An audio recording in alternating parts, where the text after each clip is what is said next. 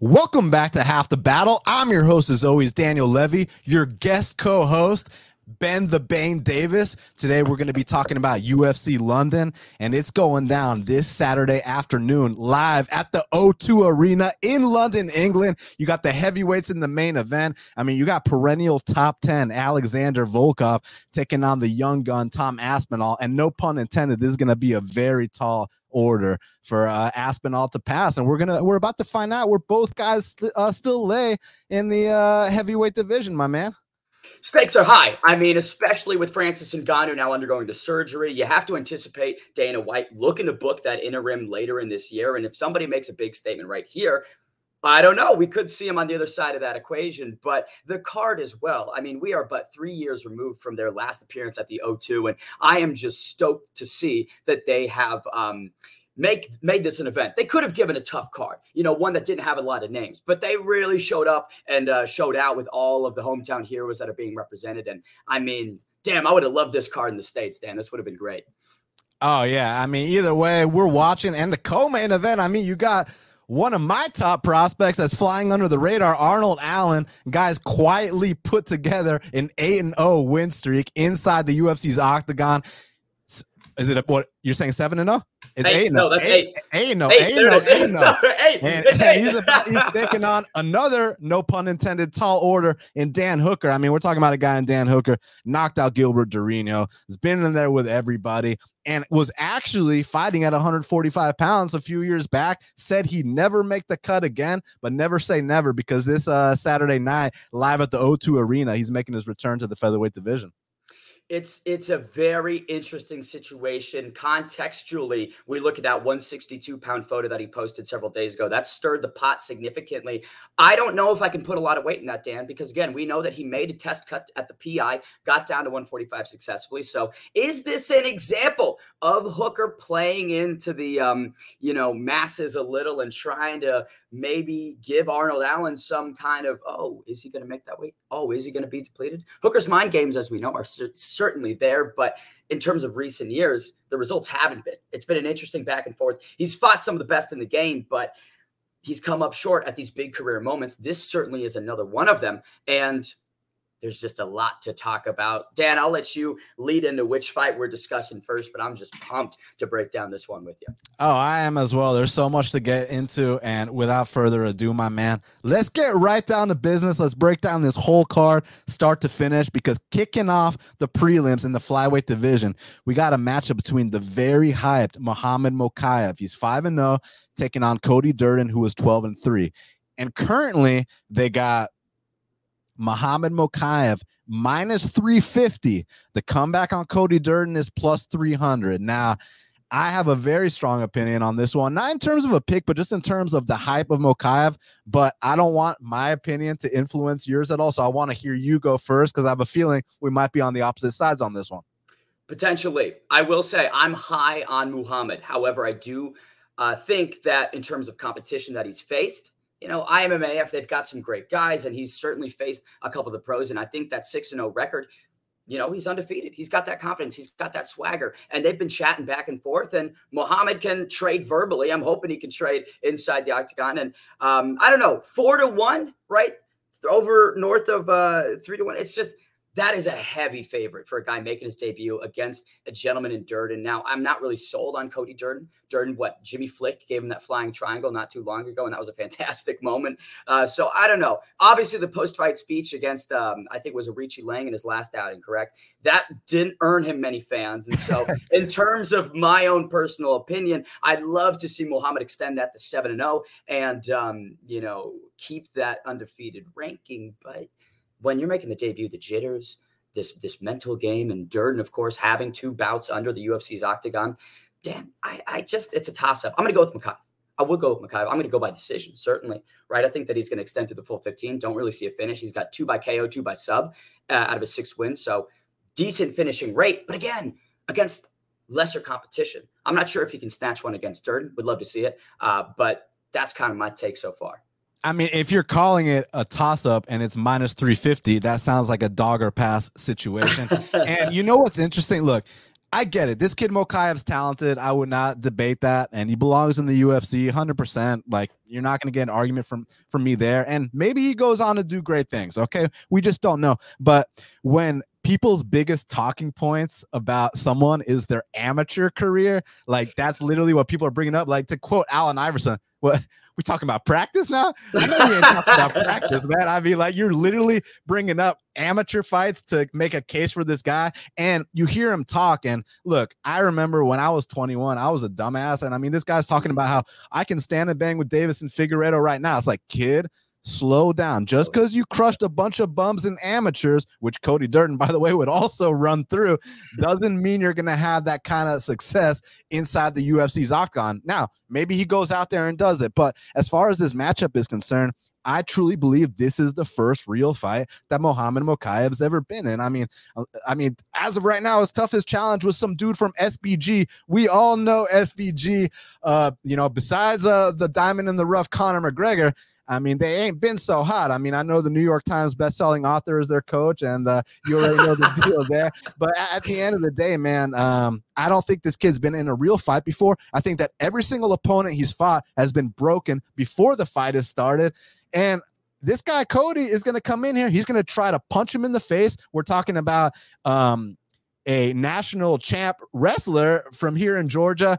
So honestly, man, what I want to see here is, look, win, lose, or draw, I want to see Cody put this kid in a real fight, because that's when we're going to know what Muhammad Mokaev is all about. And if Muhammad Mokaev can swim in deep waters, then props to him. But this whole, I'm gonna beat John Jones' record for, the youngest champ in UFC history. How many times do I have to hear that shit, Bane? I mean, Edmund Shabazian, Macy Barber. Like, can we stop? There's only one John Jones. So, like, please, like, cut it out. Just lose the narrative. Terrence McKinney, you don't want to talk about being a double champion and then get ground and pounded out by Drew Dober in 3 days later. It's just like, I love the confidence. And I think that's what a lot of these guys confuse with, right? They're setting these lofty goals, and they're internally, like, just like an Olympian, you visualize before you do it. I completely understand that, but let's respect the game a little bit. I completely agree. Durden's going to give him a fight for real. Win, lose, or draw. I think Durden's going to show up. And this is kind of what we saw Aspinall in when he fought Andrei Arlovsky, a guy who tested him. He had to switch game plans a little bit, go to that jiu-jitsu base, get that submission in round 2. Round 1, I mean, he was kind of looking a bit gassed potentially. And that's something we'll definitely talk about in the main event. But in this situation, I'd love to see a bit more of a fight for Muhammad. I'd love to see him face that pressure, that adversity, rise above it, and live up to that minus 380 price tag that he's currently listed. Minus 380. I would love to see him cash and start off strong within the UFC. But the line, in my opinion, it's too inflated, and I'm not tossing any bets in this one. Look, I mean, I know the official record for Durden in the UFC says 1-1-1, but you got to put it into context, man. I mean, right. He's had success and moments in all 3 of those UFC fights. I mean, the first one, he goes in there against Chris Gutierrez on 1 week short notice, up a weight class, fights him to a draw, wins the first round 10-8. Next fight against Jimmy Flick. I mean, he was whooping on Jimmy Flick until he got caught with that flying triangle, which, by the way, if Mokaev hits a flying triangle, if anyone in 2022 hits a flying triangle, I mean, you'll get a double shoey from me on that night, 11% stout or better. And then the next fight against Horichi Lang, we can sit here and say he's 0-2 in the UFC. I know y'all saw that fight that kid had with Jeff Molina. I know y'all saw him drop the very tough and talented Jeff Molina in that 3rd and final round. And for this whole talk about Cody's cardio, I mean, Cody was the one digging deep in that 3rd round and putting it on him there. So I think Cody might bring something to the table, might spoil some plans. But look, if Mokaev is truly, the second coming, like everyone's trying to act like he is, I personally disagree. But if he is, I'm okay being wrong. I've been wrong before. I'll be wrong many times again. I just have to see it to believe it. This is his first real fight. So for that reason, I believe there's a dog or pass situation. And I'm going to go with Cody Durden to win this fight. And on a separate podcast, we can talk about his post-fight comments, because I do have an opinion on that. I mean, personally, I'd never say some shit like that. But I'm also under the impression that, I think that if he wins this fight, he's going to get on the mic and say, I had to send this kid back to Russia too. So I don't think he had anything against his last opponent. He's just sending him home. It's not anything about that specifically. He's just, I'm going to make sure they get home safe. And the last thing I can say about this one, Durden did technically retire Jimmy Flick. Yeah, straight up. So let's say some career ups for Durden. Maybe didn't get the win there, but Flick's not fighting again. In my mind, that's a Durden win. But yeah, I agree. If I'm going to lay anything, like I said, we'll refrain from putting money down. But I agree. Plus 290, that's good odds for a guy who's passed the smaller tests that are being kind of under the radar this week. Could you imagine if he got on the mic and said, "I'm going to send this kid home back to Russia, prayers to Ukraine"? Like, he'd get. I feel like he might get shot. Like there's going to be a sniper in the rafters of the O2 that's just like locked on. Yeah, he's going to need some security like Colby did in Brazil. You know what I'm saying? Oh, God, yeah. But can't wait for that one. So next up in the strawweight division, we got a matchup between Elise Reed, she's 4-1, taking on Corey McKenna, who is 6-1. And currently they got it. Corey McKenna minus 235. The comeback on Elise Reed is plus 195. Listen, this fight, in my opinion, has red flags all over it, Bane. I mean, for a variety of reasons, both super inexperienced. And I talk about this all the time. Fighters with 10 pro fights or less, you're going to be seeing these big leaps every single time you see them out there. So we don't know what version to see of either fighter. And there's some red flags on the McKenna side, especially when you're talking about laying minus 250, something like that. First, I'll talk about the concussion stuff in a sec. This chick has a 58-inch reach. We were making fun of that dude, Chad and Hellinger, for having like a 64-inch reach. All the chicks on the card he fought on had longer reaches than him.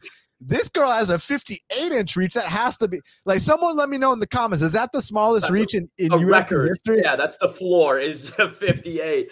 I mean, it's interesting. You know, when you look at Elise Reed, some of those wins in the past, you see Jillian DeCourcy out there, Jasmine Vicious, who just had a great performance against Kay Hansen as well. It's interesting on that end. The Eubanks fight was a tough one, but I don't know if I can see Corey McKenna doing that or replicating that performance. Admittedly, will say, so I'm not speaking out my ass a little bit, have not researched this one all too much. I saw the line. I was just like, saw the records. I was like, I don't really give a shit, you know. Hope McKenna extends that win streak to 5, but at the end of the day, this was not one that piqued my interest in any way, shape, or form. Will be tuning in, but not as closely as some of the other bouts on tonight's card or Saturday's card. No, of course. And I mean, just here's all the info I have to give on this fight. We talked about the reach, but Corey was taking some time off with concussion issues. That's a massive red flag, because if this fight stays standing, I would actually say Elise Reed has an edge there. But on the mat, not that Corey McKenna is some takedown machine, but we've seen fights where Elise has been taken out one time. The fight was over shortly after. Granted, it was against a black belt. It was against someone much bigger, but it still happened. So both are very green. They're still developing. It's a tough one to call. I mean, I do lean with the favorite Corey McKenna, but you're not going to catch me dead laying a price like that on her. So, yeah, that's my pick. And let's move on to what is a very exciting prospect matchup. I don't know about prospect anymore because it's 15-0 versus 18-2. These are serious records in the bantamweight division. We got Jack Shore. He's 15-0, representing Wales, taking on Timur Valiev, who is 18-2. But between you and me, Bane, he's 18-3 because Trevin Jones did knock him out. But he was smoking the devil's lettuce, so they overturned it. So, yeah. And currently, they got this fight is a pick'em with a slight lean on Timur Valiev. It's minus 125 Valiev. The comeback on Jack Shore is plus 105. So, this is interesting because we know what Timur brings to the table. Most oftentimes when you think about these Russian fighters, you think about the amazing grappling backgrounds, whether it's the Sambo, the wrestling, or just wrestling bears back in fucking Dagestan. But with this guy, I mean, this dude is more of like a point striker. You know, he moved to New Jersey, trains under Mark Henry. He's been in there with Frankie Edgar and all these guys his entire career. So, you know, if this turns into a 15-minute, point fighting kickboxing match, I'm not saying Jack Shore can't have success there, because Jack Shore is a young kid. He is going to be making big leaps every time, but that's the kind of style that plays into Timur Valiev's hands. That being said, I don't see knockout upside for Timur Valiev. I don't see submission upside. I see maybe a takedown or two, but I don't see domination on the mat upside for Timur. I basically see if Timur wins this fight, he's edging out a close decision, whereas Jack Shore at times has been very, very dominant on the mat. And I did see Trevin Jones, albeit taking that complete ass whooping, land a takedown on Timur Valiev. And honestly, man, I know why Teamer won that fight against Ione. I get the point system. You know, he outpointed him the first and third. Got but the between volume. you and me, Bane, according to the streets, according to Pride rules, according to, you know, grown man rules. A lot of things that have more merit potentially than the actual result of that. He got knocked out. His ass was unconscious. Yeah, I mean, Ione was giving everything that Valiev could handle. But that's the big distinction. We know Barcelos has that power, such a talented stand-up guy. Jack Tank Shore, more fundamentals. Like you mentioned, he is a young kid. He's still developing that side of things. And 8 out of 15 wins being submission, clearly somebody that favors the grappling realm a bit more. I will admit, these two seem a bit more evenly matched. That's up for debate. But if it hits the floor, my mind on this fight is whoever gets that top mount position, whoever starts to transition, have more success, just 1% more, that's who is going to win. And you bring up an interesting point. Valiev's best chance in your mind is a close decision. Guess where the fuck we are? Jack Shore's backyard. And the judges are not going to give any close decision to anybody that's not from that side of the pond. And so if this goes to the 3 attending officials ringside, I feel like Shore's going to get it done on points because I do believe, right, this kid's very talented. And I'm kind of upset that they gave him a guy like Valiev, who definitely is a good fighter. He belongs in the UFC. He's not a cannon in any way, shape, or form. That fight against Henry Barcelos, his lack of the stand-up, I feel was a bad representation of him because he is a great litmus test for people at that division.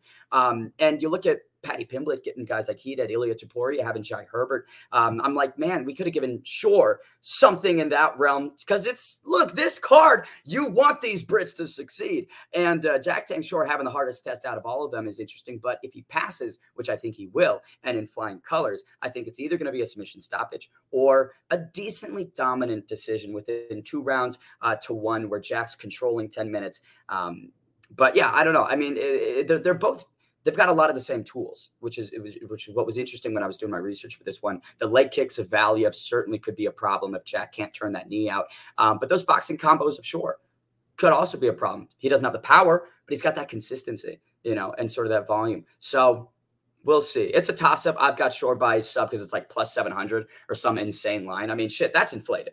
For a guy who's got over half his wins by submission, you're saying plus 700? I don't think Valiev's been submitted. Let me double check real quick. Yeah, no subs. He hasn't faced Jack Tank Shore, you know, so I don't know. That's kind of my take on this one. No, I mean, listen, I mean, it's definitely a step up in competition for sure. But when you perform the way Shore has been performing, you're 15-0. Now it's time to get that step up in competition. And when you look at the numbers that Shore has been putting up, I mean, listen to this. He lands 4 strikes per minute. He only absorbs 1.5. That's a beautiful thing, especially when you're considering this guy's known for being a grappler. Then you take it a step further. Let's look at these grappling stats. The guy lands on average 5 takedowns per 15 minutes. He's got 100% takedown defense. I like everything I've seen about Jack Shore. We just got to understand, you know, there's something I like to talk about, Bane, that unless your name is John Jones or Khabib Nurmagomedov, no one is exempt from that first L. And if this is, you know, vet lesson time, that's an expression we came up with here on Half the Battle, then so be it. You know, every fighter has to take that first L because for me, being undefeated is actually a red flag because it means you haven't truly fought the right guy yet. So if Teamer is the right guy to hand him that first L, so be it. It's just that Teamer fights so close. And this guy, Jack Shore, doesn't seem to me like he's willing to take a knee for nobody. I think he's going to be in there tooth and nail the entire time, land that opportunistic takedown to steal off the round. And like you were alluding to, my friend, a close decision in the UK. I mean, do you want beer thrown into the octagon or do you want everybody to go home happy? And plus, I'm going to bring up this angle too. With some of these fights, the judges ain't been liking the Russians lately. I know you saw that Tagir versus Tim Elliott fight. Yeah. I mean, you might agree, might disagree. I thought Tagir won the second and third. Look, a fight can be close, but a fight can still be clear. And they weren't feeling it for the Russians that night. And over here in the UK, where there's actually an athlete ban for F1 and tennis players from Russia, I have a feeling they're not going to be so lenient towards the Russians here either, unless they make it decisive. So unless Teamer makes this super decisive, I don't think he's going to win this fight. Give me Jack Tank Shore to edge out the decision. I'm going to take what you said about decisive, and I'm going to put a pin in that for Volkov later. But continue. Yes, sir. Now, next up in the light heavyweight division, shit, we're already getting down to the nitty gritty, my man. We got Nikita Krylov from the Ukraine. He's 27-8, taking on Paul Berju Craig, who's 15-4 from Scotland. And currently, they got Nikita Krylov minus 190. The comeback on Paul Craig is plus 165. Look, I'm going to be 100% transparent with you, like I always am. I'm not the best at calling Paul Craig fights. And the reason why is because it's almost like the process I felt like wasn't quite there in the early going. I mean, you fuck around with this guy, you get cocky with him on the mat. I mean, he's going to break something. He's going to take his your limb home with him, and he's going to, put it in his trophy case. And I mean, we're talking about a guy that submitted Jamal Hill. We're talking about a guy that submitted Magomed Ankalaev. We know about that. One of them was a comeback, the one against Magomed Ankalaev and against Jamal. Listen, you really do have to put some context behind the Jamal victory. I mean, Jamal was so cocky going into that fight. He gets on top of Craig. He feels like, you know what, I'm gonna beat this guy at his own game. Big mistake, but gone. Yeah. You hear the kind of accountability a guy like Jamal Hill took after that. You hear now, he's not saying, oh, I want that rematch. No, he's giving Craig his credit like that. I love Jamal Hill. Everybody that watches the show knows that. He's my top prospect. If y'all like that boring ass Ankalaev guy that just got dropped by no-legged Thiago Santos as your top prospect, good for you. It's okay. We're allowed to disagree. This is a free country. But as far as this matchup is concerned, listen, Nikita Krylov, he's got a nice Kyokushin karate background. He can really flow the hands to the kicks excellently. He's got a good takedown game too. He's got actually more submission wins than he does knockout wins. It's just from time to time he will make a bonehead mistake on the mat. And my only issue with that, Bane, is that he can be winning this entire fight. And I mean, like I said, in that Jan Blachowicz fight, he goes for the guillotine and Jan Blachowicz passes, and Nikita hasn't let go of the guillotine yet. And this is something that got him caught in that first OSP fight with the Von Flue choke. So it's like he'll make these little bonehead mistakes. If this goes the distance, I think Nikita wins. If there's a knockout, I think Nikita wins. It's just, can I trust Nikita at a price like minus 190 to not fuck up here? And I'm not entirely sure I can. So at plus 165, I'd be willing to roll the dice here on Paul Craig and see if he can find another opportunistic submission along the way. You brought out some of the points I was going to make as well. You're talking about a guy, Nikita Krylov, who, if you look him up in the dictionary, it's inconsistent. That's the word that pops up for Krylov. He shows sometimes that he's got that fight IQ and that ability. Other times he doesn't. This is a guy who has 5 career submission losses, going up against Berju, who is known to submit people in those weird flash instances. Like he showed against Magomed. He only needs a second to get it done. Same thing with Jamal. He slaps it on as quick as he can. And the fact that Craig is at plus 165. I'd have this a bit tighter, in my opinion, because I feel like this does favor, Craig decently. Again, right there, if this goes to decision, I don't know how decisive this is going to be from Krylov, right? This could be a bit of a back and forth, and the judging, in my mind, is always going to favor the person that this is in their backyard. And I don't know, Krylov alternating wins in his last couple, I believe, just not somebody that I would really trust at this point. And Paul Craig, with that impressive snapping of the arm of Jamal Hill, leads me to believe he can get it done again. Krylov's historical decision-making is influencing that decision as well. And so Craig by sub at plus 450. Are you fucking me right now? Plus 450? That's Craig's best value. And that line isn't smaller. I'm laying as much as I can on that one. I don't know if I'm going to pick round prop, but plus 450 for Craig to take home a guy who's had 5 sub losses. Easy money for me. That's an easy decision. The only slight bone I have to pick with, not a major one, is, I agree with mostly everything you said. And I mean, it's factual that he's been alternating wins and losses, but the context here is Jan Blachowicz champion, Glover Teixeira champion, Magomed Ankalaev, or I'm being corrected, Ankalaev, but I thought it was Ankalaev from the jump, but they were saying on the broadcast it's Ankalaev. So I wasn't going to correct you. Either way, we're talking about the same guy. I mean, that's some stiff competition. So let's give him a break. It certainly is. He did go to a split decision with the current champ, Glover Teixeira. He's definitely been making improvements. It's just that he can be dominating this whole fight. One fuck up on the mat with Bearju, and that's all it takes. So I do think Nikita Krylov is going to be winning the minutes of this fight. I do think he's got knockout potential. I do think he's got decision potential. It's just that one mistake is all it's going to take. And at a price like that, with a guy who, you know, I respect so much. I've seen him fight twice in Atlanta against Ed Herman and against Ovince St. Preux, won both of those fights in the second round. I just don't know if I can trust him to not fuck up one time, because one time is all it takes against a guy like Paul Craig. So, and shout out to my boy Rod Torque. He said Dan and Bane are putting in the work. Show some love. Smash the like. Hey, smash that motherfucking like button right here. And shout out to my boy Bane stepping up to guest co-host today. You know what I'm saying? So for those that didn't know, last week, you know, my co-host Shaq, you know, he's taking a break from the show. So, you know, my first choice to get a guest co-host was the man, the Bane. I've been thoroughly entertained by everything you put on. Positive energy, fucking hilarious. I like this guy. He's not trying to be anybody but himself. And those are the kind of things I respect. So much love, brother. I'm happy to have you on here. And let's get down to this next fight, because next up in the heavyweight division, we got a matchup between Shamil Abdurakhimov. He's 20-6. It's Russia versus Russia, taking on Sergey Pavlovich, who is 14-1. And currently, they got Sergey Pavlovich minus 300. The comeback on Shamil Abdurakhimov is plus 250. So one thing I want to know is, where the fuck has Sergey Pavlovich been? No, for real. I'm wondering the same exact thing. And it is more interesting with the Russia versus Russia, because we're talking about competing gyms within that country as well. I mean, there is a lot of these two are staying on opposing sides of that one flag. The biggest thing for me, though, is Abdurakhimov's strength of schedule.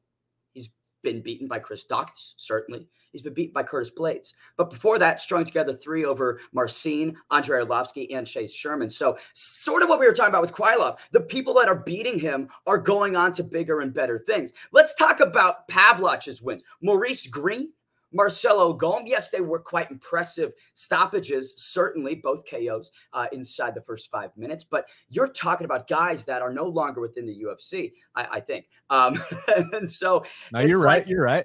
The layoff, and then you're putting him up against a guy like Shamil, who doesn't lose unless it's against people that aren't of the elite caliber. I don't know. And the durability questions that people might have about Shamil, they might be pounding that Pavlovich by KO line. Guess what, man? He's getting to the second round with Daukaus, and he's getting to the second round with Blades. And so we're talking about a gas tank and a guy who hasn't gone past the first round since 2017 against a person like Shamil, who he's shown to be durable against guys that aren't of that same caliber, cut from the same cloth as those have risen above in that division. And so I feel like this is a very, very interesting line, a decent amount of value on Shamil, but we could also see a situation where he just gets blasted and dies. I mean, that's whenever you have a guy like Sergey coming back and he's had those really impressive performances right before, it's just a toss-up. I don't know what version we're going to see, but I am confident that Shamil is going to have more success than people anticipate. Listen, Shamil's a respectable guy, and you know, obviously the wins you mentioned. How about the loss to Black Beast? He won the first 3 rounds, and it was a 5-round fight. Got stopped in the 4th. Had that been a 3-round fight, that's a 30-27 for Shamil. So he's a very respectable fighter. The thing here is that my boy is 40 years old, and look, in heavyweight terms, that's actually not a big deal, because we've seen a lot of heavyweights gain, you know, a second life in their 40s. I mean, what did Couture get the belt? Was that 40? That was like fucking 45 or some shit. Yeah, I mean, it's certainly not something that's out of the question at 265. But you do bring up a great point. The body does not age well, especially when you're a fighter who's been fighting as long as Abdurakhimov. So it's just a toss-up. The body doesn't. That, and my boy's been taking some brutal ass whoopings the last 2. I get Curtis is a top 5 guy, and I get that Chris is a guy on the rise too. You're not going to get a debate from me there. But how did those fights go down? They were hellacious ass whoopings, the kind of ones that demoralize you, the kind of ones that you don't often come back the same from. Take it a step further. Pavlovich, he's got an 8-inch reach advantage. He's got an 11-year age advantage. My only thing is the inactivity. Like, what the fuck's this guy been up to? Like, is there? I don't want to throw out speculation. Is there an injury? Has he been dealing with some USADA stuff behind the scenes? Like, I just don't know what the deal is. Like, but if I know that Sergey's coming out here motivated and ready to fight, I do think he's going to get another knockout over the current form of Abdul Rahimov. Look, I get that Sergey, Sergey beat two guys that aren't on the roster anymore. But look, man, you know the deal here. Listen, every champion was once a contender. Every contender was once a prospect. So at some point, they need to cross that bridge. I mean, same shit with Doc is what he beat up a couple of scrubs and now he's beating up real dudes. So like at some point, they got to rise to the occasion. And I do think that Sergey, I mean, as long as he is not coming out some life-changing injury, because we just don't know. If someone in the comments knows what Sergey's been up to these last however long he's been out, let us know right now. But he's only 29 years old. And for a heavyweight, that is young as fuck, man. So if he shows up anything like I've seen him these last two, and if Shamil, I just don't see Shamil having some career resurgence at 40. Again, that might be hypocritical because I did say that sometimes these heavyweights get 9 lives and they, like you saw Doom go on this big run when he started to age and all these other guys. I can mention a bunch of them. I just, based off what I saw those last two from Shamil, I can't back him here against a young, hungry guy. So for that reason, give me Sergey Pavlovich to come out here and knock out Shamil Abdurakhimov. Inside the distance feels like the bet. Will say last thing for me on it is his lone blemish on that record to the Demolition Man came in 2018. That was right when Alistair started that fantastic stretch of wins, which in my mind, the Jairzinho Rozenstruik one, that should have occurred. I think that could have gone on. It was 10 seconds left. That would have been a 5-fight win streak for Alistair at that point in his career, starting off with Sergey Pavlovich. So he got beat by one of the best Alistairs we've seen. That's his lone loss. I have to agree. Inside the distance feels like some good prop money there. Now, next up in the featherweight division, we got a matchup between Mike Grundy, or as we like to say in the UK, Bane, Grundy. He's 12-3, taking on Makwan Amirkhani, who is 16-7. And currently, they got Mike Grundy -185. The comeback on Makwan Amirkhani is +160. I'm going to take this one first. Look, I know the dynamic wrestler versus wrestler. You got the Commonwealth's champ, Mike Grundy, taking on Makwan.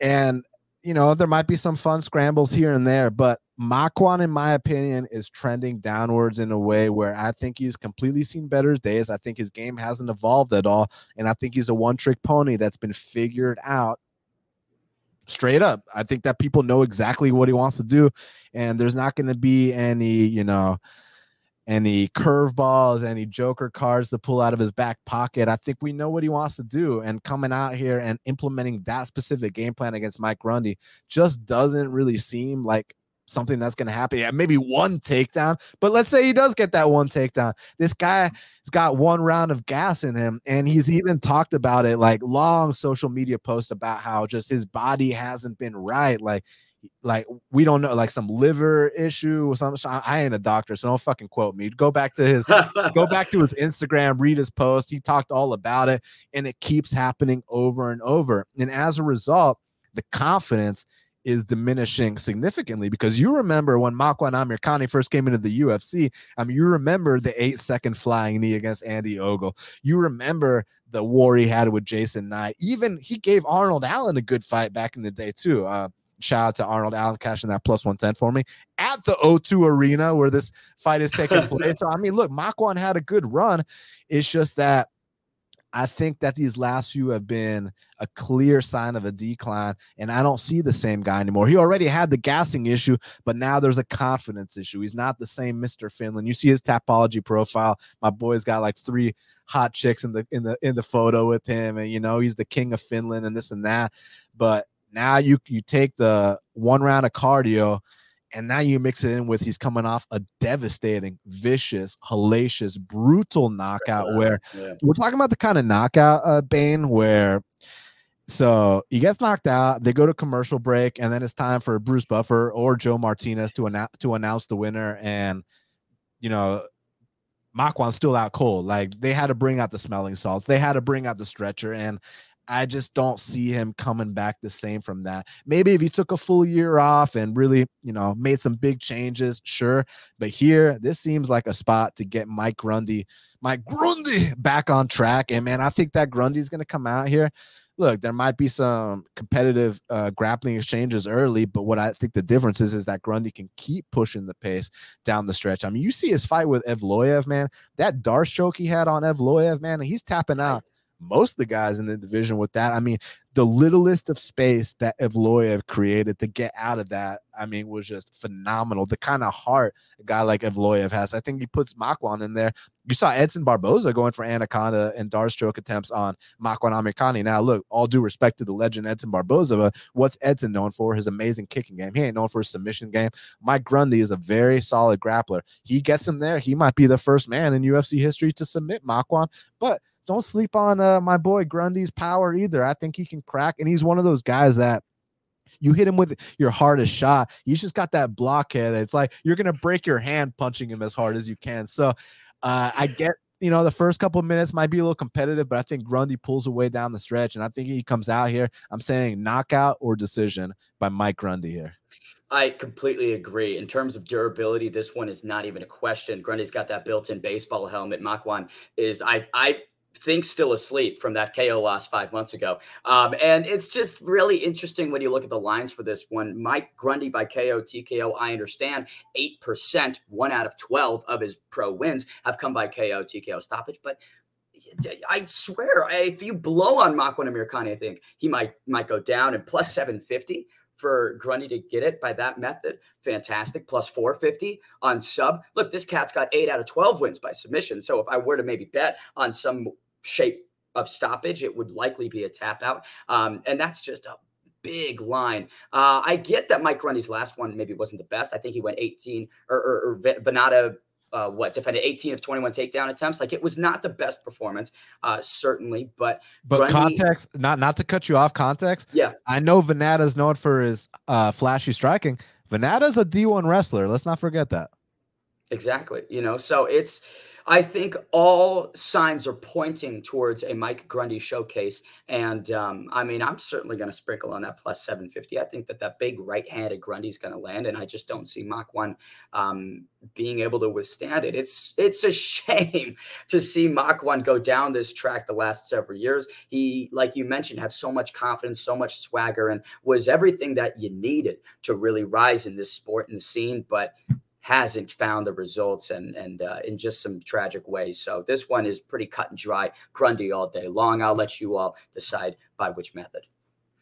Yeah, that's the tough part for me. I'm not much of a prop guy. I'm more of a money line guy. I mean, I think it's tough enough. I like losing money. So going for the props is my DraftKings account is $0 right now because I've just got so many little stupid bets on like Patty by KO submission, Craig by sub, this person by that. I like to just, not have any money to play with. I mean, just think about it like this. So when I bet on Francis Ngannou at plus 130 against Cyril Gane, everybody's like, are you fucking stupid? Why don't you just bet him by KO at a better number instead? I'm like, dude, like, just let me do me. I'm getting underdog odds on the guy I'm picking to win the fight. Now, Could you imagine how fucking pissed I would have been if I had bet Francis by KO instead of Francis straight in that fight? Like, I would have been so pissed off that I don't even know what to say. So look, but I hope you hit these props. I hope you fucking get rich. I hope you become a billionaire. I hope you take it all. I hope you change the game. But for me, money line is where it's at. The Grundy line has maybe kind of gotten a little bit out there. Shout out to everyone that hopped in early. Much respect, because I was wanting to hop in at minus 135.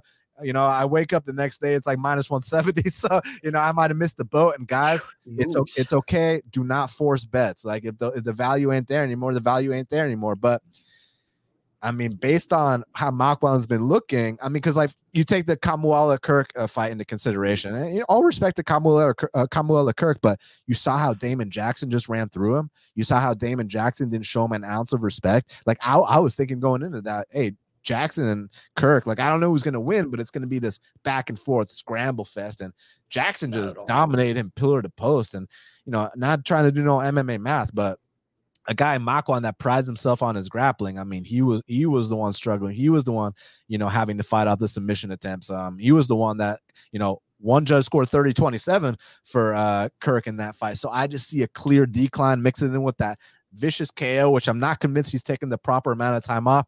If you check out my interview I had with Gerald Meerschaert the other day, he talked about, how when he took his back-to-back KO losses against Heinisch and Hamzat, look, he wasn't saying that, oh, I would have beat Hamzat regardless. But what he was saying was that had he taken more than just a couple months off after the Heinisch fight, maybe he wouldn't have just gone down to the fucking first punch that landed. Like, you need time to let your brain recover from something like that. And I don't believe that Makwan's taking the proper amount of time off. So don't write off a Grundy KO, but Grundy for the dub is my pick. Now, it's time to break down this main card, because first up in the lightweight division, we got a matchup between Jai Herbert. He's 11-3, taking on Ilia Topuria, who is 11-0. And currently, they got Ilia Topuria minus 500. The comeback on Jai Herbert is plus 375. So listen, this is interesting because I want, before I say what I'm about to say, I need everybody to understand this. I bet on Topuria at dog odds against Yusuf Zalal in his debut. I bet on Topuria at minus 200 against Damon Jackson in his sophomore appearance. I passed on the Ryan Hall fight, but I picked him to win there too. He did great. But here against Jai Herbert is interesting because firstly, it's up at 155 pounds. Topuria is a featherweight. He's a big featherweight.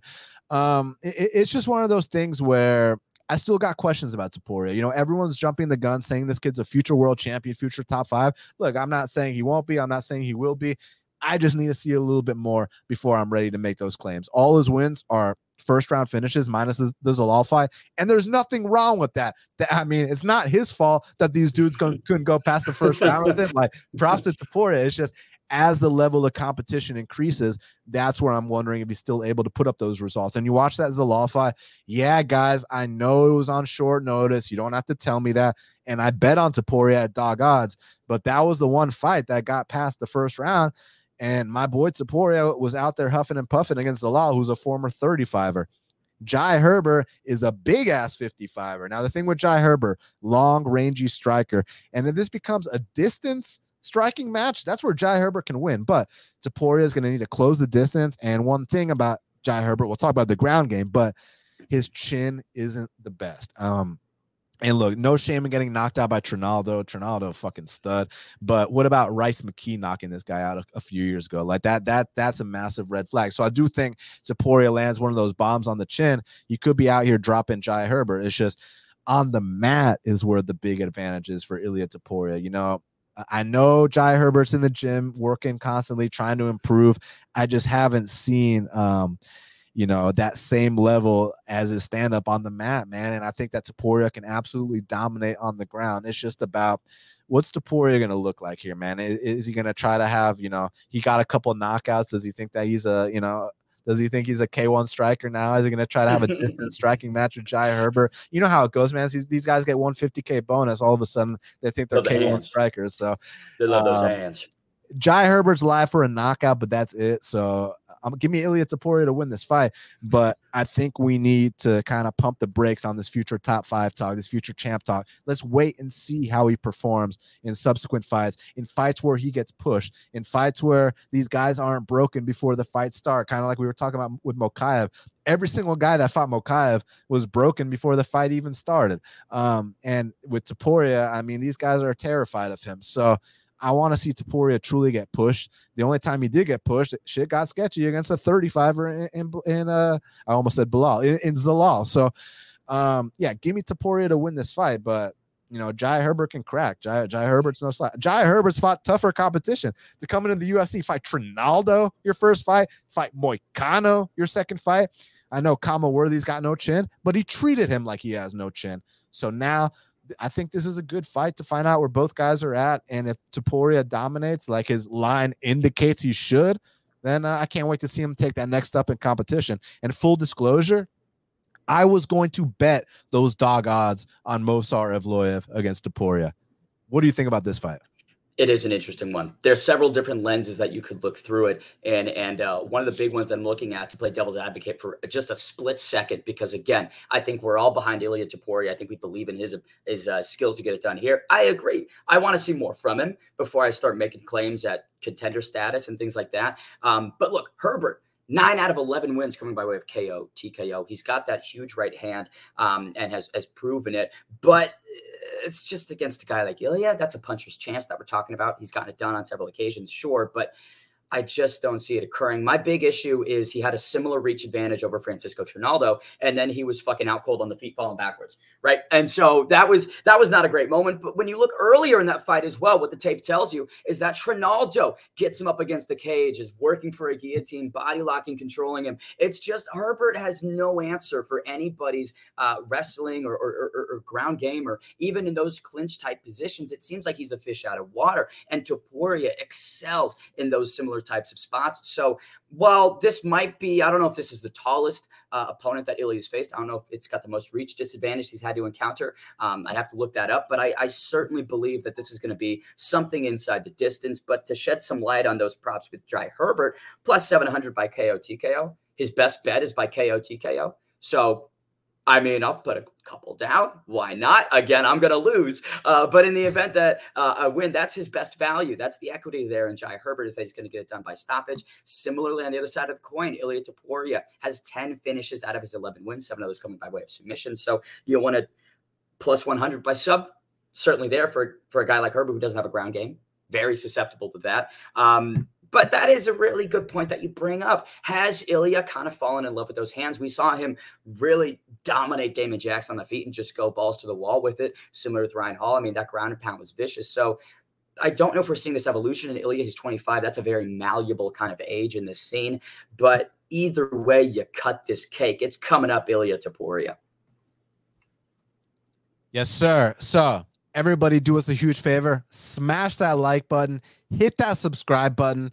Now, my friend Ben, let's get down to this flyweight matchup between Molly McCann, who is 11-4, taking on Luana Dread Carolina, who is 8-2. And currently, they got Molly McCann minus 140. The comeback on Luana Carolina is plus 120. Now, this is one of those fights where I think the location has a big effect on how this fight takes place. This fight's in Brazil. I think it's a split decision for Luana Carolina. This fight's in the O2 Arena in London, England, where it is on Saturday night. And I think that the close decision is going to Molly McCann. Look, there's things I like about both these ladies. Molly McCann, she's always kind of reminded me of like a female Frankie Edgar in the sense that she's got that kind of volume boxing style, and she can mix in those opportunistic takedowns, and she's very tough, hard-nosed. It's going to be hard to get her out of that. I mean, you got to put her to sleep. Like the one time she got finished in the UFC, she wasn't tapping, man. She went straight to sleep. So she is a very tough chick, man. I respect Molly a lot. And with Luana Carolina, she brings obviously that Muay Thai background, but she brings some physical attributes to the table here, man. She's going to have a 7-inch reach advantage in this spot. And obviously, like I said, that Muay Thai background. So, I mean, look, if Molly wants to stay on the outside, like back to the Topuria fight, where, you know, I think Jai Herbert also has like an 8-inch reach advantage or some shit like that. If these guys want to stand on the outside and go strike for strike, then that's where, you know, Jai Herbert or Luana Carolina can have success. But I don't foresee Molly McCann getting into that kind of fight. I think Molly McCann is going to make it a dirty fight. I think Molly McCann is going to get right in her face, get that dirty boxing going, mixing those opportunistic takedowns. And to Luana's credit, her takedown defense has gotten a lot better, as evidence in that last one against Lupi. But I just think that McCann, I think that this is a spot when 20K UK fans are going to be cheering for every single thing Molly does. Molly can throw a punch at the air. And listen, she's not an air striker like Caitlin Chukagian and Macy Barber. Yeah. And what Marina Moroz used to be. Marina Moroz up at 125 was a fucking killer, but Marina Moroz at strawweight was like an air striker that would run around making tennis sounds. But, you know, so what? But my point here, if Molly McCann throws some punches at the air, the crowd's still going to go fucking crazy. If Molly McCann takes her down one time, the crowd's going to go nuts. Anytime Luana, lands anything in this fight, dead silence. And that kind of shit has an impact on the judges. And also, again, do you want the beer thrown at you or not? So close fight favors Molly McCann. But I think that Molly McCann might turn up on Luana Carolina, maybe even get 130-27 in there too. So give me Molly McCann to come out here and win this decision against someone who I respect and someone who I think has been making a lot of improvements in Luana Carolina. But I do think the location plays a big part in a fight like this, one that I do see being competitive and close. Give me Molly McCann to win this decision. It's the largest factor for me is where this fight's taking place. Geographically, you put this in a neutral location. I feel like Luana can get a really decisive decision. But we're talking about a person in Molly McCann who you simply cannot out-heart. You can't out-determine. You can't out-will somebody like that. And as you mentioned, the whole arena rallying behind her. She'll push through whatever reach disadvantage. She'll shoot for those legs and hips and drag someone to the ground just on that sheer will alone, the heart. And that's what she's displayed in all of her UFC performances when she's had that back again. Jeon Kim, that's Brunson versus Till is what that main was. And so it's a kind of British heavy cards where she really comes out and displays the best of Molly McCann. And again, to reiterate, I do believe that stylistically she's facing some challenges here. But I think that with that arena, the O2, we're going to see the meatball roll up to a decision victory. And I think it, like you said, could be dominant. I'd lean more towards a 29-20. I think she's going to start really strong, and then Carolina might have more success later as that adrenaline fades for Molly. But, I mean, I'm just happy to see her back. She's a fan fave for a reason. Now, next up in the welterweight division, we got the return of Gunnar Nelson. Haven't heard that name in a long ass time, my man. He's 17-5, taking on Japan's Takashi Sato, who is 16-4. And currently, they got Gunnar Nelson also minus 450. The comeback on Takashi Sato's plus 360. The only way I think he's minus 450 is if he comes out here and chokes this dude out, which in his 2 UFC losses, he has been choked out. Now, granted, I personally think Bilal Muhammad, top 5 in the world. That's not an opinion. That's a fact. And the other guy that choked him out, Miguel Baeza, I know he's fallen on some tough times, but that's a hot prospect in the division as well. Those guys are studs. Listen, my issue, I've always had an issue with Gunny Nelson, but let's give him some credit first before I talk about my issues with him. The credit I want to give him is he's legit finished some real dudes, man. I mean, now it was like half a decade ago. It was like I don't even know if it's not recent now. I agree, it's definitely not recent, but those wins still stand. They kind of the test of time. Joban, that was a fantastic one. Tumanov, I mean, I completely agree. Even if these were a while ago, they still fucking count. So no, of course they count. So finished Omari Akhmedov in 2014. Finished Zach Cummings in 2014. Brandon Thatch at the time had a lot of hype, and I actually bet on Gunny in that fight. Props to him.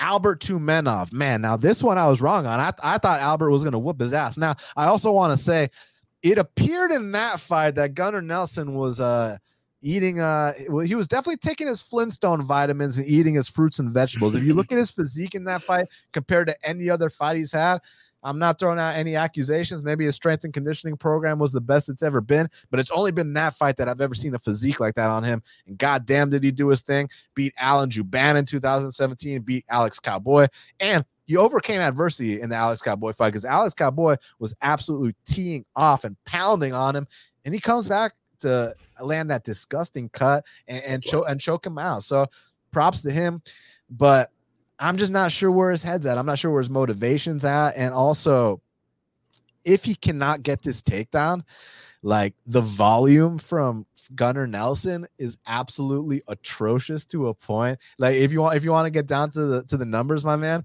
the most strikes he's ever landed in a fight was his main event with Rick Story. He landed 53 strikes in a 5-round fight.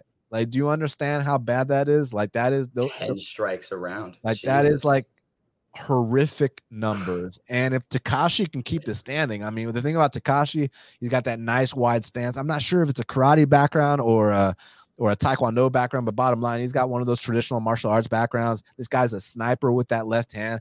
I mean, I wouldn't be surprised if he came out here and knocked out Gunny Nelson. My only issue is that, like, one back take and the fight will be over shortly after. So that's that's what I'm worried about. Look, I'm not going to lay no price like minus 500 on Gunnar Nelson with all the questions I have about him. I don't even know if he's into this shit no more. Yeah. Then on the other side, the last two guys he fought to are both top 5 in the welterweight division. They went to decision. It's just stylistically speaking, there's like literally zero volume on the feet for Nelson. Tekashi's got him covered on the feet. It's just, is Tekashi going to be so worried about the takedown that he's not going to throw? And as a result, maybe he gets cracked with something. So that's what I'm worried about. I mean, look, the pick is Nelson, but I think it's a dog or pass situation. Just look, Tekashi, let's keep this standing. Let's snipe this guy. Let's not get taken down. And you can win this fight. But most likely, if Gunny is anything like Gunny used to be, probably finds an opportunistic submission along the way. So give me Gunny to submit him, but you're not going to catch me dead laying no minus 500 on Gunnar at this point in his career. What's interesting to me is that this is, I believe, a short notice opportunity for Tekashi, correct? It was Claudio Silva that was initially slated to be on the other end of this one, Sato stepping in. And 3 out of his 4 losses overall are by sub, 2 within the UFC, 1 outside of it. And so if you're telling me the guy who's lost 75% of the time by submission is going to have good odds against a person who has 12 out of their 17 wins by submission, I don't know. It's just I have to completely agree. Gunny by sub. I don't know what round, of course, but I will say, in the event that maybe Gunnar doesn't get it to the ground as effectively as we're anticipating, in the event that the striking does leave a lot to be desired and Tekashi and him go the full 15, think about that Leon Edwards fight. Guess where that was? The O2.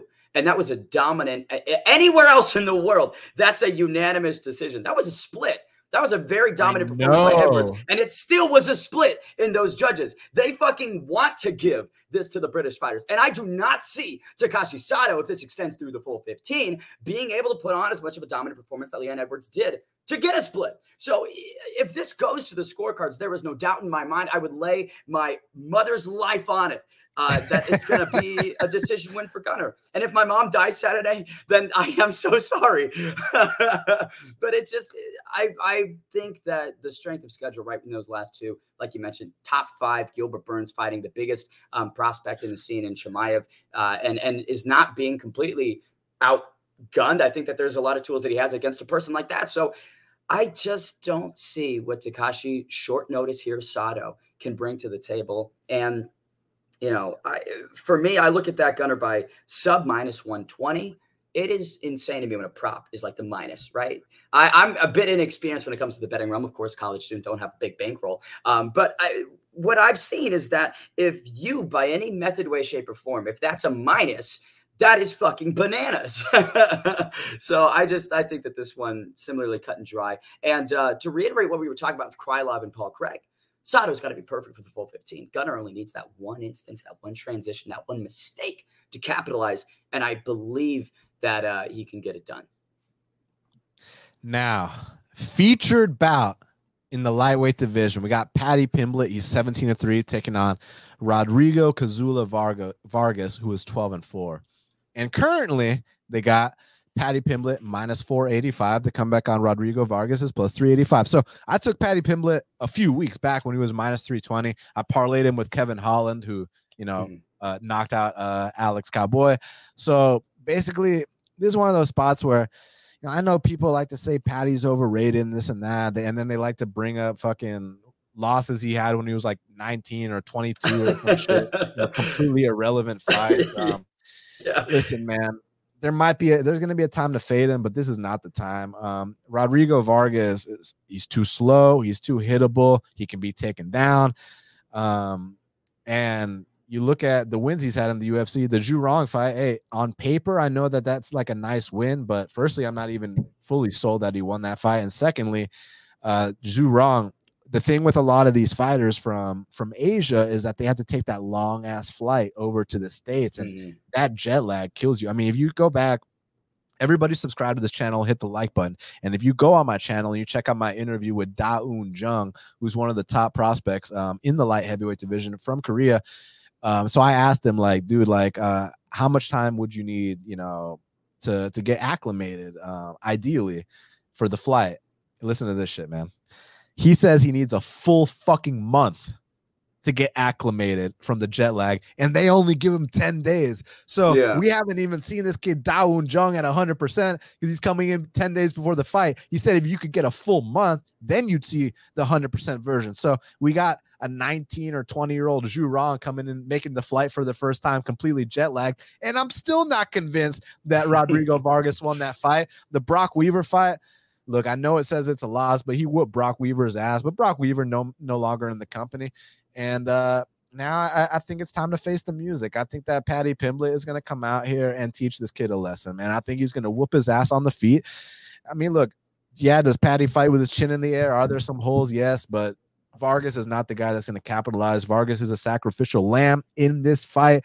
He's being brought in to lose, and he's going to be treated accordingly. So give me Paddy Pimblett to come out here, finish Rodrigo Vargas, and cash my parlay with Kevin Holland for +2 units.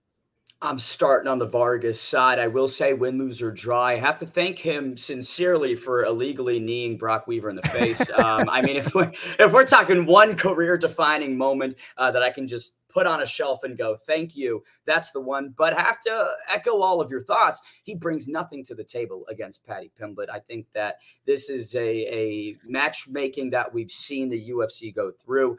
We've seen it with kind of O'Malley's rise. Granted, I think that he's faced somewhat stiffer competition, but with Pimblett, they're not going to give him a guy that can beat him. I mean, with all of the fucking hype, someone mentioned the Barstool sponsorship. This kid is the next level for the UFC. If we're talking post-McGregor type era, granted McGregor's still a massive draw, Paddy Pimblett's somebody that they want to keep going. And I don't think Rodrigo Vargas is equipped to exploit the flaws that Pimblett has. Do I think that Paddy's evolved a ton in the last several years since that Julian Erosa fight? I don't necessarily think so, but Rodrigo Vargas isn't the fucking guy to do it. I'll tell you what. And so that's where the prop guy in me does get a bit interested. If you look at him simply by KO, TKO, +140. The reason I think that there's value on that side of things is because while Paddy has great jiu-jitsu, I want it to be known, he's got fantastic wrestling and on the ground, he's an animal. But he is a person that embodies the showmanship of this game. Listen, gang, we're in a category called sports entertainment, not strictly sports. And so there's people that kind of stick in the lane of martial arts and they don't really, like a Magomed Ankalaev, they don't take advantage of these big moments. Paddy Pimblett is a guy that's going to take advantage. I think he's going to come out of here, headhunt a bit, probably a bit too much, be aggressive, and stop this guy within the first 5. Because guess what the fuck sells? Massive highlight reel KOs. And guess what Paddy knows he wants? More starmanship, more stardom, more exposure. Because that's what brings in those brand deals that he's already achieved. And I think a guy like Paddy's going to live through this one and succeed, but he'll die by that in the future. It's just not going to be by Rodrigo Vargas. Yeah, I mean the only slight disagreement is about him evolving. Like I'm not saying he evolved into a fucking future champ. His striking looked better. His striking has looked great, especially in that Benjamini one. But overall, yeah. But like you got to take into consideration the backstories. Apparently, like the dude was like, I mean, he was a fucking kid in those fights. I mean, he apparently cut like 19 pounds the days before the fights. And, he didn't have his shit together. Whereas now, I think he's got in order. And Rick the Ruler made up an interesting point. He said Rong Zhu fought like a complete idiot that fight, was showboating for the first and second rounds, didn't even start fighting until the third and almost finished Vargas. And that's my point, man, because it's like that wasn't even about what Vargas did right. That was about what Zhu Rong did wrong. I mean, no pun intended, So, yeah, I think that, Paddy's going to come out here and take care of this guy. Go ahead. Drake MMA, I see you right there. Paddy looked like shit until he got clocked. If Vargas clocks him, he will take him down and ragdoll him dazed.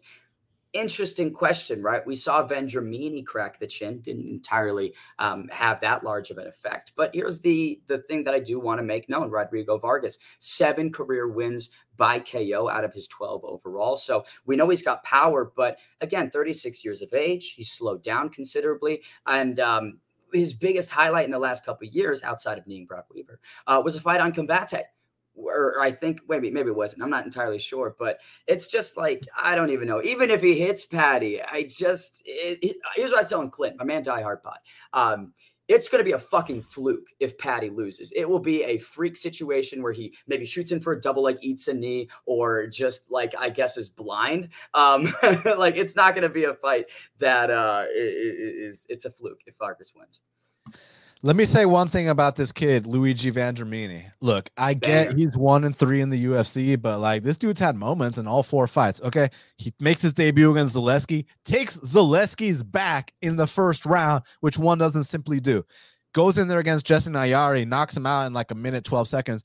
Justin Ayari, a guy who Darren Till dropped like 7 times and couldn't finish, goes in there against Fereziam, gets outpointed the first 2 rounds, gets a 10-8 in the 3rd round. And then against Paddy Pimblett, hits him with his hardest shot. So, like, yeah, Luigi might be 1-3 in the UFC, but Luigi's still a dangerous guy who's had moments in all of his UFC fights. So, I just, like, to me, it's like, oh, Paddy got punched in a fist fight and he overcame it, and we're going to hold that against him like that. No. So, yeah, I think Paddy Pimblett's going to whoop this dude. Co-main event of the evening in the featherweight division. We got Arnold Almighty Allen. He's 17-1, taking on Dan the Hangman Hooker, who is 21-11. And currently, they got Arnold Allen -125. The comeback on Dan Hooker is +105. So the line flipped. I did my job. I bet Arnold Allen at +105. And now he's the -125 favorite. So no matter what, I got the best of the line. I'm happy about that. But now we got to break down the matchup itself. Look, Dan Hooker, what a stud, man. I mean, this is a guy who will fight anyone, anytime, any place.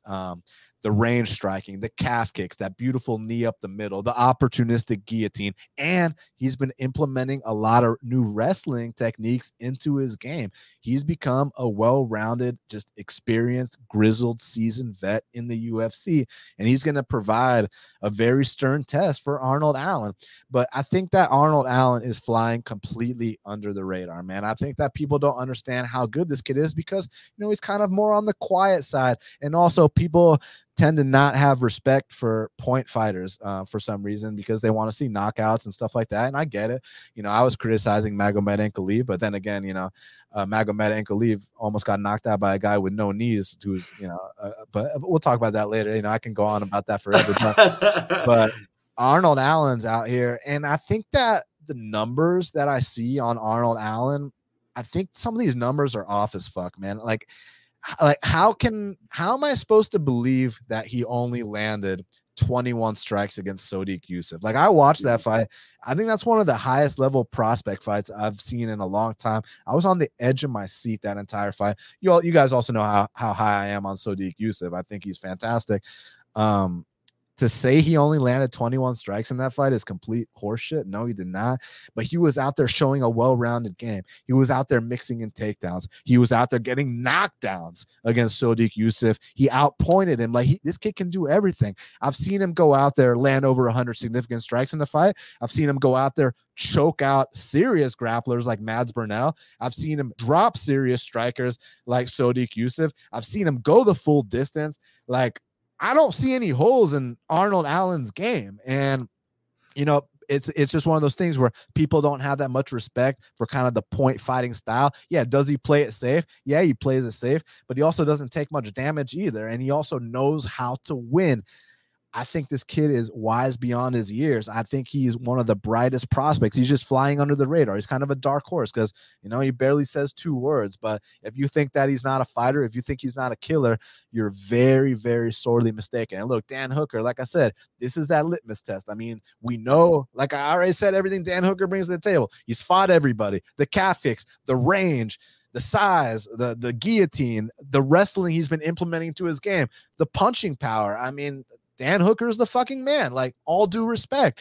It's just that my issue with Dan Hooker is whether you talk about his second UFC fight against Maximo Blanco, where he absorbed 132 significant strikes, where you're talking about the Edson fight where he absorbed 126 strikes, the Felder fight where he absorbed 110 strikes, the Poirier fight where he absorbed 153 strikes. My boy Dan Hooker takes too many clean shots. And a guy like Arnold Allen, yeah, I mean, he's going to play it safe. But if you're hittable against a guy like Arnie, he's going to find those openings, man, and he's going to outpoint someone. I know the numbers say that Hooker's got more volume than Allen, but I'm not sold on these numbers at all because I can point out times where Arnold's gone out there, landed over 100 significant strikes in a fight, not to mention the openings will be there for Dan Hooker to be hit. Dan Hooker is one of these guys that he's got that Kiwi chin. He's got an exceptional confidence in his ability to take shots. He's also got a bit of that tall man defense. Now, I'm not going to be one of these guys that put stock into like, oh, he had his featherweight run a bunch of years ago, didn't look that great, therefore he's not going to look good now. Even though Bane, back then I was cashing against Dan Hooker at featherweight. I cashed a plus like 145 on Jason Nye. I cashed on Yair Rodriguez against Dan Hooker. So I've had a good history betting against Dan Hooker. And I think that's going to continue Saturday night. Look, you're giving me dog money on one of my top prospects in the featherweight division, a guy that I think is completely flying under the radar, a guy that I think doesn't get the respect he deserves. And I'm rolling the dice and taking that dog money. And I think he comes out here, gets the biggest win of his career. I mean, again, I go back to that Sodiq Yusuff fight, and y'all might disagree, whatever. But my opinion, that was one of the highest level prospect fights I've seen in a long time. Was on the edge of my seat the entire time. And a fight like that, you deserve this name on your resume. And look, if Dan Hooker ends this kid's 8-fight win streak, all due respect, tip my proverbial cap to Dan Hooker. I got nothing bad to say about the guy.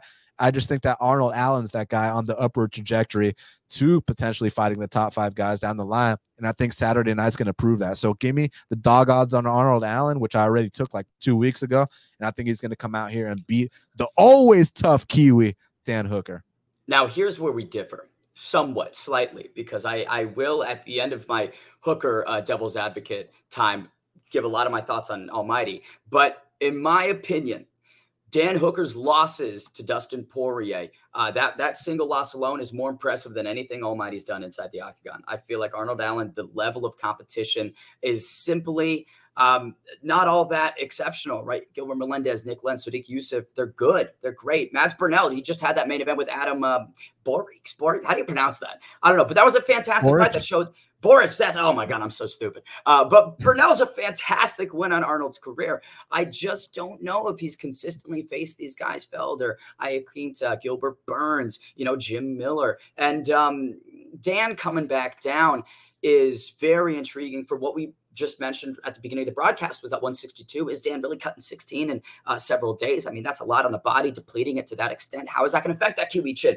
We have not seen Dan Hooker at this weight class in 5 years, 4 years. It has been a serious amount of time. And I mentioned biology earlier. Look, your body does not get better at these cuts. Aldo is a fucking exception. He is an outlier in my mind. And sorry, who? I didn't hear you. Who's Jose Aldo? Oh, Jose Aldo. But hey, even his first fight at bantamweight, exactly. Yeah. He had to get used to it again.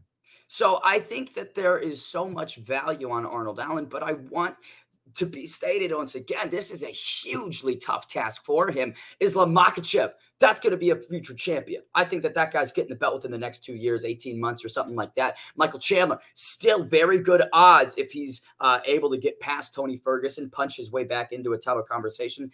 Dustin Poirier, still a cat that I think could hold that belt. So Hooker, in the last several years since his 3-fight win streak, capping off of that Paul Felder robbery, he's only lost to guys that I think are really the top 0.001% of the division. Arnold Allen, Yusuff, Lenz, Melendez, those last 3, I just don't think they're in the same conversation of Makhachev, Chandler, Poirier. Again, the Makhachev and Chandler ones, those were quite one-sided affairs.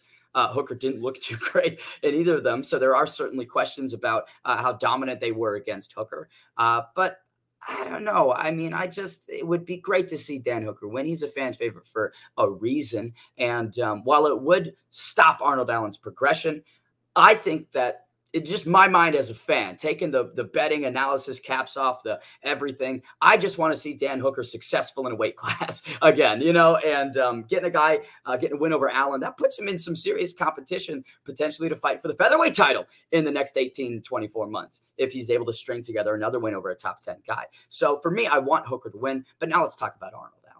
You mentioned it. He's got that defensive footwork. He's got that crisp boxing. I love the wrestling and how he implements it. He really is a complete fighter at such a young age that there is just so much upside. And I will mention once again, Dan, where the fuck are we fighting? It's the O2. You know what I O2 mean? Arena, It's the baby. O2. It's simply Arnold's backyard. If this goes to the judges' scorecards, guess what, gang? It's going to be a reversal of Hooker fighting against Paul Felder. I feel like he's going to be in the opposite end of that scorecard. And so I'm quite confident in Arnold Allen. I do think that that's going to be a 9-fight win streak that he extends it to Saturday night. But I think that in terms of fights where the line is most accurate, this is one where I think all the odds makers and things, minus 115 for Allen, minus 105 for Hooker. This is tight. This is a big step up for Allen. I do think that he's going to pass it, though. I mean, it's called rising to the occasion. Like, yes, Dan Hooker has fought the better level of competition. That's not, I would never, that's factual. I cannot debate that. But like, again, like all of our favorite prospects, I mean, Jamal Hill had never fought anybody until he fought somebody. All these guys had never fought anybody until they fought somebody. So GSP had never fought anybody until he fought Matt Hughes. Like, it's just, that's how this shit works. At some point, you got to take that step up in competition. And now we're going to see how he passes it. But again, I go back to that Yusuf fight, but then again, maybe y'all aren't as high on Sodiq as I am. Dude, I saw some fucking people saying that they thought Alex Caceres won that Sodiq fight. I think it's like the biggest fucking joke I've heard all week. But like, I just think that those kind of guys are the future of the division. And then you look at the guys at the top right now. You look at even a kid like Bryce Mitchell, what he's been doing. You know, and something that I've been talking about a lot with a lot of these divisions, and let me actually pull up the rankings to make my point, because I know the fans have heard me talk about this, but you haven't heard me talk about this, that a lot of these guys are about to start being ushered out of the division. Like, for example, you look at the lightweight division right now, you see number 5, Michael Chandler. And again, when I say this stuff, like, guys, I respect all these guys. These guys are legends. But what I'm trying to say is, like, number 7 in the world is Tony Ferguson. You mean to tell me that these guys like Rafael Fiziev, these guys like Arman Sarukian, these guys like Mateus Gamrot, these guys like Brad Riddell, you're telling me that they're not about to usher out all these guys out their rankings? So that's what I'm trying to say, that this new era is emerging, and that keeps happening year after year after year, kind of like the light heavyweight division. You remember when it was Machida, Rampage, Shogun, all these guys, Chuck, Forrest, like, I can go on. Like, they get ushered out year by year. It's the circle of life. You look at welterweight. Jorge Masvidal is ranked number 7 in the world. Wonder Boy is ranked number 6 in the world. You mean to tell me that guys like Hamza Chimaev and Shavkat Rakhmonov are not about to come usher these guys out? These are the points I'm trying to make. So yeah, has Hooker fought the better competition? Yeah, of course he has. Just like Jorge Masvidal and Neil Magny and fucking Wonderboy have fought better competition than Shavkat and Hamzat. But that's not the point. Just like Tony Ferguson's fought better competition than Rafael Fiziev and Arman Sarukian. That's not the point. The point is that the circle of life. Like, you know what I'm saying? Yeah, I get it. I completely agree. It's the nature of the sport. It comes in waves. And you mentioned light heavy. I'll talk about heavy, right? You see Cyril Gane come in and just kind of be and allude to the next step of that MMA game. And the question is, right, can Dan Hooker turn the time back? Can he kind of reverse the flow of nature and how the sport evolves? I don't know. I don't know. I'd want him to, but boy, it's such an interesting one. And I don't know. It's just a good fight overall. Look, either way, if he does respect it, I mean, like, one thing that I want, I want everyone to think for themselves and do whatever they do, but like, you guys need to show respect, win, lose, or draw on these bets in general. Like, if I lose this bet on Allen, which, by the way, I got the best of the line, so I feel like I did my part there. But like, if I lose this bet, you're not gonna see me be like, "Oh my God, Arnold should have done this and that." No, props to Dan Hooker. That's it. Period. Point blank. You have to show these guys respect, and that's the bottom line. So, if Arnold's not ready for this, then props to Hooker. That's it, man. I mean, like, oh, for my boy right here brought up a great example. I bet this kid David Onama against Mowgli Benitez. Everybody's giving me shit. Who the fuck has David Onama fought? Well, now he's fought Gabriel, but up until then, yeah, I get it. But if you can see potential and you get a chance against kind of someone who has maybe seen better days, you take advantage of those opportunities. So, it's just another one of those spots. And I get dog money this time. And we're talking overall. I mean, shit, if you've bet on every single one of Arnold Allen's fights, guess what? He cashes more often than not, correct? And you bet on Dan Hooker, different sort of thing. So if you're looking at maybe like a long-term thing, if Allen doesn't get it done against Hooker, if he doesn't get the hand raised, I'm still betting on him next time because historically, it's a guy that is more often than not cashing those bets. So Oh yeah, and that's the long-term angle. I'm glad you brought that up because, like, okay, let's say you bet Arnold every single fight, you're 8-0. You lose this one, you're 8-1. Oh my God, are we going to write him off because we're 8-1 now? No, you keep riding that train until the wheels fall off, and the wheels ain't falling off anytime soon. He's just a kid. That's the scary part about it. So yeah, we can go on forever on this one, but I think it's time to get down to main event of the evening in the heavyweight division. We got Alexander Volkov. He's 34-9, taking on Tom Aspinall, who is 11-2. But between you and me, Ben, he's 12-1 because one of those fights was like a DQ loss because of some elbows, and I mean he whooped the dude's ass. So I don't consider that a loss in my book.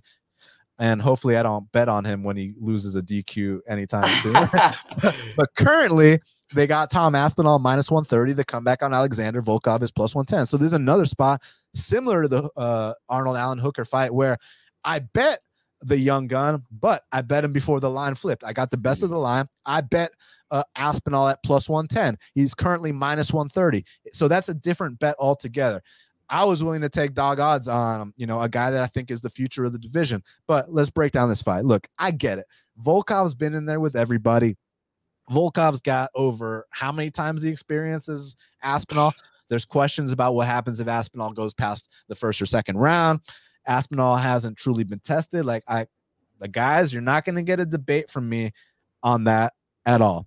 But I also recognize talent. I also recognize the fact that, I think this guy kind of stands out. I mean, besides, I'm not comparing him to Cyril Gane, but one similarity as to Cyril Gane is you don't often see heavyweights with that footwork and with that kind of speed for men that big. Because, back in the day, and #free Cain Velasquez was the guy who was known for his speed, but he was kind of like a smaller heavyweight. Now you're seeing these kids like Aspinall, who's 6'5", but he's moving around like a welterweight. I love seeing the evolution of this. Where you see Cyril Gane, who's also 6'5", fucking moving around the whole time. I love seeing these kinds of things. And with Volkov, I mean, what can I say, man? 6'7".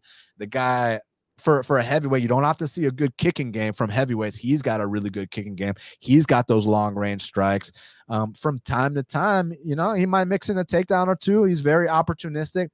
It's just that with Aspinall, maybe this is a little bias on my part. I have bet him pretty much every single UFC fight.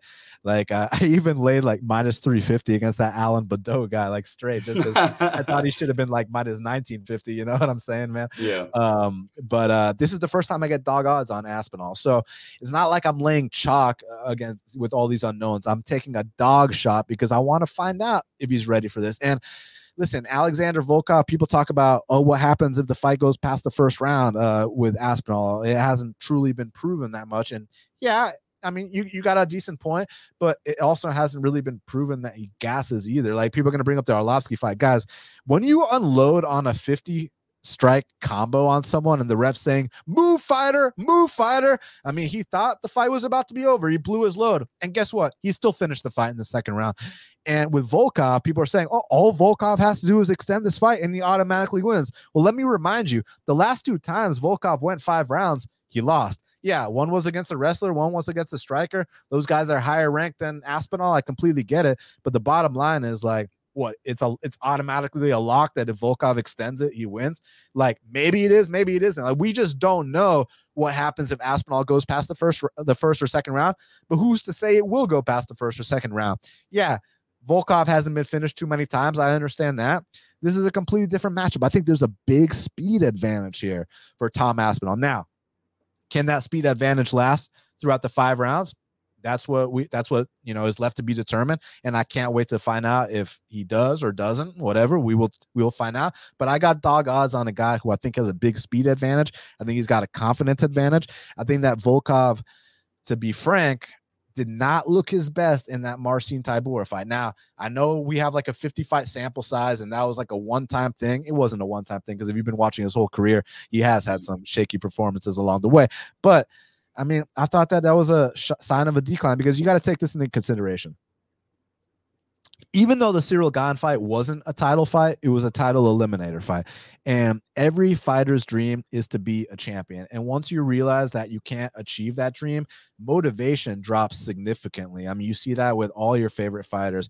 I mean, there's exceptions to the rules, like Glover Teixeira, like fucking amazing what he's been able to accomplish. But for the most part, once, that dream is crushed, that you're not going to become champion, it's very hard to pick yourself back up, especially when you've had a career as long as Alexander Volkov. And with Tom Aspinall, he's not out here like this kid Mokaev. Is it Mokaev or is it Fraudkaev? I cannot wait to find out. But he's not out here like this kid Mokaev saying, oh, I can stand and bang with Davison Figueiredo right now. Oh, I can wrestle with fucking Brandon Moreno right now. I'm going to be the next, I'm going to beat John Jones' record for fastest champion. Like, how many times do we see Edmund Shabazi and Macy Barber saying shit like that?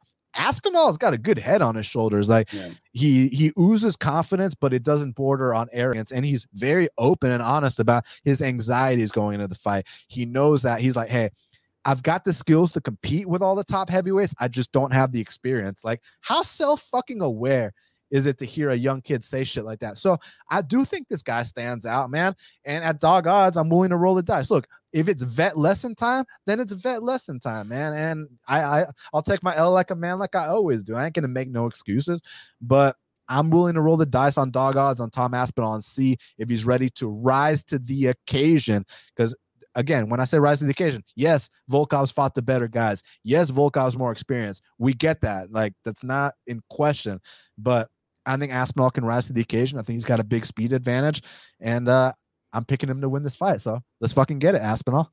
I'm going to continue with one of your last points there. Obviously, the mental state of Tom is wise beyond his years. And I did see some people suggesting that he was going back on his word. He was like, I don't want to be fast-tracked in this division. I don't want to rush to a title shot. I want to take his time. And then they're like, well, why is he in a main event spot against, one of the top guys in the division? I'm like, well, do you think he's going to turn down that opportunity? Do you fucking think that Tom Aspinall is going to say, oh, yeah, the chance to main event in my backyard? I don't want that. Of course he's going to take that. He's not going back on his word. He's just adjusting somewhat. And I think this is a proper step up for him with how he's been getting these fights finished, with how all of them have been stoppages. I think it's about time that we see him face a guy like Volkov, who does present some challenges stylistically. I will say, unpacking those 3 losses that Volkov's had in the recent years, he had the Gane one. Talented striker, sophisticated, future champ, shut him down, completely neutralized him. You talk about Curtis Blaydes, one of the best wrestlers that we've ever seen at that weight class, dominated him. Volkov still had success in those later moments. We saw Blaydes get a bit exhausted, and Volkov was still there. Derek Lewis, fluke KO. I mean, it's the fucking Black Beast. He's the king of KOs. It happens. The wins, though, are very interesting, and where I'm a bit torn. Tybura, obviously, I got to agree. I'm like, man, that wasn't the best. Overeem finished him. Walt Harris finished him. Hardy, that's kind of a similar one as the Tybura, where I'm like, why weren't you finishing Greg Hardy if now everybody's finishing Greg Hardy? Volkov, there's no urgency really sometimes when he fights. He doesn't have that killer instinct, I don't think. But Fabricio Verdum KO'd him. Stephen Struve KO'd him. Now, here's where the common denominator in all of those situations is questionable durability. Those guys did not have the proper chin really when they fought. Overeem, I mean, was just shot to hell. Walt Harris has never displayed the ability to take it, somewhat of a glass cannon conventionally, as they say. Verdum bit over the hill in 2018. Struve, again, same thing. So he's only beating these guys. He's only finishing these guys by questionable chins, right? They've got that shot durability. Tom Aspinall hasn't been tested in that way, shape, or form. So to be honest, we don't know. But at the same time, I'm willing to bet that he can stand and trade in a firefight and not get caught. I'm willing to bet that, those pot shots that Volkov takes that typically start the decline of those fights, I think Aspinall can wear through it. Now, the cardio questions is where my biggest gray area is. He's never been outside 7 minutes inside a fight. Right. He's never progressed past that point. And I agree. I don't really want to put stock in that Arlovsky performance and the way that his cardio suffered because of the opportunity that he was seeing. I'm going to finish this guy. I'm going to unload. It's time. You can't put weight really into that one. So the cardiovascular system is the big question on Aspinall's side. There's a lot of certainty, though, with Volkov. I think that he has displayed time and time again. He's got that cardio. He can go at that pace. And the biggest outcomes that I'm seeing, Dan, I'll give you the 2 ones that are just in my brain.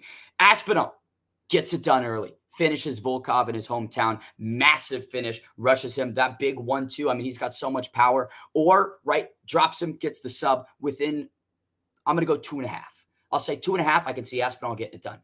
But I can also see almost as easily Volkov taking over as this fight progresses. Aspinall losing faith in his weapons, sort of not necessarily crumbling under the lack of success, but just running out of options and running out of steam, and Volkov sweeping it on the scorecards. If we're talking about guys who aren't from that UK segment getting decisions, I think that Volkov can put a very clear 48-47 together if Aspinall's not having the success that he typically has early. And we don't see people bull rush Volkov in that fashion and succeed. Historically, it's just not simply what happens. Derek Lewis, that's a Hail Mary KO at the end of the round. I mean, shit, that is not something that has happened. So is Tom Aspinall on that same level with power? Is he on that same level of technique as Cyril Gane to shut him down? Does he have the wrestling and grappling that Curtis Blades does? Obviously not, remains to be seen. I don't think he's at that level in any of those three comparisons, but he's going to need to be something a bit more, I think, than what he's shown against Arlovsky, Spivak, Badeau, because those guys aren't Volkov. Similarly, I agree, Aspinall's the future, but Volkov is still very much in this. And, it's all about that gas tank. If Aspinall can't manage it, if he blows the load like he does against Arlovsky, I don't know. That takedown defense is still quite strong for Volkov, and I think he learned a lot of lessons through 25 minutes with Curtis Blades. And those are my two. Dan, those are my two for the main event. 48-47, dominant decision. Volkov pulls up late, or Aspinall gets it done in under 2.5. Okay, I like it. So we're going to talk about the fight to watch and the fighter to watch. But before I do that, I got to give a big shout out to my sponsor, Prize Picks. And everybody, do me a huge favor. Smash that like button. Hit that subscribe button. Follow my boy at Ben the Bane Davis. There you go. On Twitter. I want you to say Ben the Ben Davis 3 times as fast as you can. Ben the Bane Davis or Ben the Ben Davis? Which one do you want? Ben the Bane Davis. Ben the Ben Davis, Ben the Ben Davis, Ben the Ben Davis. Hey. It's not entirely difficult, but it is long. It's an extended username. I wish I could have a shorter one, but now try this. Say Jimmy the Brute Crew 3 times as fast as you can in an Australian accent. Oh, let me get into like. Do you ever do like an accent and you have like a key phrase that gets Jimmy the Brute Crew, Jimmy the Brute Crew, Jimmy the Brute Crew? Oh, good die, Jimmy the Brute Crew, Jimmy the Brute Crew, Jimmy the Brute Crew, right there. All right. So, got to give a huge shout out to our sponsor, Prize Picks. So, guys, I truly believe that Prize Picks is the easiest and simplest way to make money on daily fantasy sports. You can combine sports. There's all kinds of things you can do. But last week, I take advantage on the unders on significant strikes for grapplers, guys that aren't even looking to strike at all. Like, you remember when Ramiz Brahimaj fought that kid Gilmore? The over-under on significant strikes was 34. The dude literally landed 0 strikes. It's easy money. So last week, Javid Basharat against Trevin Jones. The over-under on takedowns for Javid was under 2.5 takedowns. Guess what? He goes out there, lands 0 takedowns, easy cash. Carl Roberson, the over-under on takedowns was over-under 1.5. I hit the under 1.5, doesn't even land 1 takedown. So, guys, hit up Prize Picks. Use my code BATTLE for an 100% deposit match up to $100, and check out the easiest way and simplest to make money on daily fantasy sports. That's Prize Picks. Use my code BATTLE and check them out, and let's get this motherfucking money, guys. Now, Bane, let's talk about the fight to watch and the fighter to watch. So in your opinion, my man, what is the fight to watch for UFC London? I'm going to take a bit of a different pick than I think most. I'm going to say fight to watch Muhammad Mokaev versus Cody Durden. Does he have the ability to rise above this inexperience kind of coming from the amateur for so long? Can he break into the big scene, or will the somewhat battle-tested UFC vet in Cody Durden cash in at plus 290? I think that's A, too wide of a line, and B, I mean, Mokaev, you got to back up this big fucking talk. So that's one that I'm very invested in the outcome. Fighter to watch, I'm going to go with something that I think a lot of people are going to agree with. Paddy Pimblett. Let's go with the baddie. I think that this kid is the next level, and this success is going to continue. And I believe, put it down in paper. Let's write this in cement, baby. It's going to be another massive highlight reel KO. I see Vargas not surviving within 5 minutes. I see Paddy dancing around that octagon. So that's the fighter. That's the fight. Dan, what about you? My fight to watch, look, not to be boring, but it's the fucking co-main event of the evening between Arnold Allen and Dan Hooker. I mean, listen, man, I want to know if Arnold Allen is truly the dark horse of the featherweight division like I think he is. I mean, 8-fight win streak would be 9 with a win here. We've seen all elements of his game. He can play it safe. He can knock guys out. He can tap guys out. I mean, he can do it all. And against a true litmus test, against a veteran, an established, grizzled guy like Dan Hooker, who, you know, doesn't take, he won't take a knee for anybody, man. So, but he might give a knee to somebody. Bang. That's my fight to watch. And my fighter to watch is Mike Grundy. I want to see Mike Grundy come out here and make a statement, man. There was so much hype on him coming into the UFC. He's fighting with a heavy heart, you know, all condolences to what his dad's going through, man. You know, our prayers are out for you, man. And he's got an opponent here in Makwan who's clearly on the decline. Like, I don't want to see a close split decision fight. I don't want to see him barely edge out. I want to see him come out here and dominate this fight and show that, like, hey, UFC signed me for a reason. And the reason isn't because I'm Darren Till's training partner. The reason is because I'm someone that's going to make some noise in this division. So for that reason, Mike Grundy is my fighter to watch. Well, Bane, we did it. It's going down this Saturday afternoon, live at the O2 Arena in London, England. They can follow you at Ben the Bane Davis on Twitter. They can follow me at Best Fight Picks. Subscribe to Half the Battle on iTunes, SoundCloud, YouTube, Stitcher, Spotify, all the places where we are available. I'll be back on Tuesday for Dan's Tuesday Night Contender, and then Thursday to break down the next card. Ben, thank you so much for joining me, man. Any message for the fans before we get out of here? Just got to say, tune into this guy's noise on Twitter. I mean, you've got some great takes, better bets. Always follow along Half the Battle. Just follow me at Ben the Bane Davis on most platforms. And gosh, I'm just excited for UFC London, Dan. That's all I got to say. Hell yeah, Ben. Appreciate your time. All the fans, again, smash that like button, hit the subscribe, and leave us some comments afterwards, man. Let us know what you thought about today's guest co-host, Ben, because I thought he fucking killed it, and I can't wait to have him back. It's going to be like 800. He fucking sucks. This guy, do not let him in the studio. Bane is...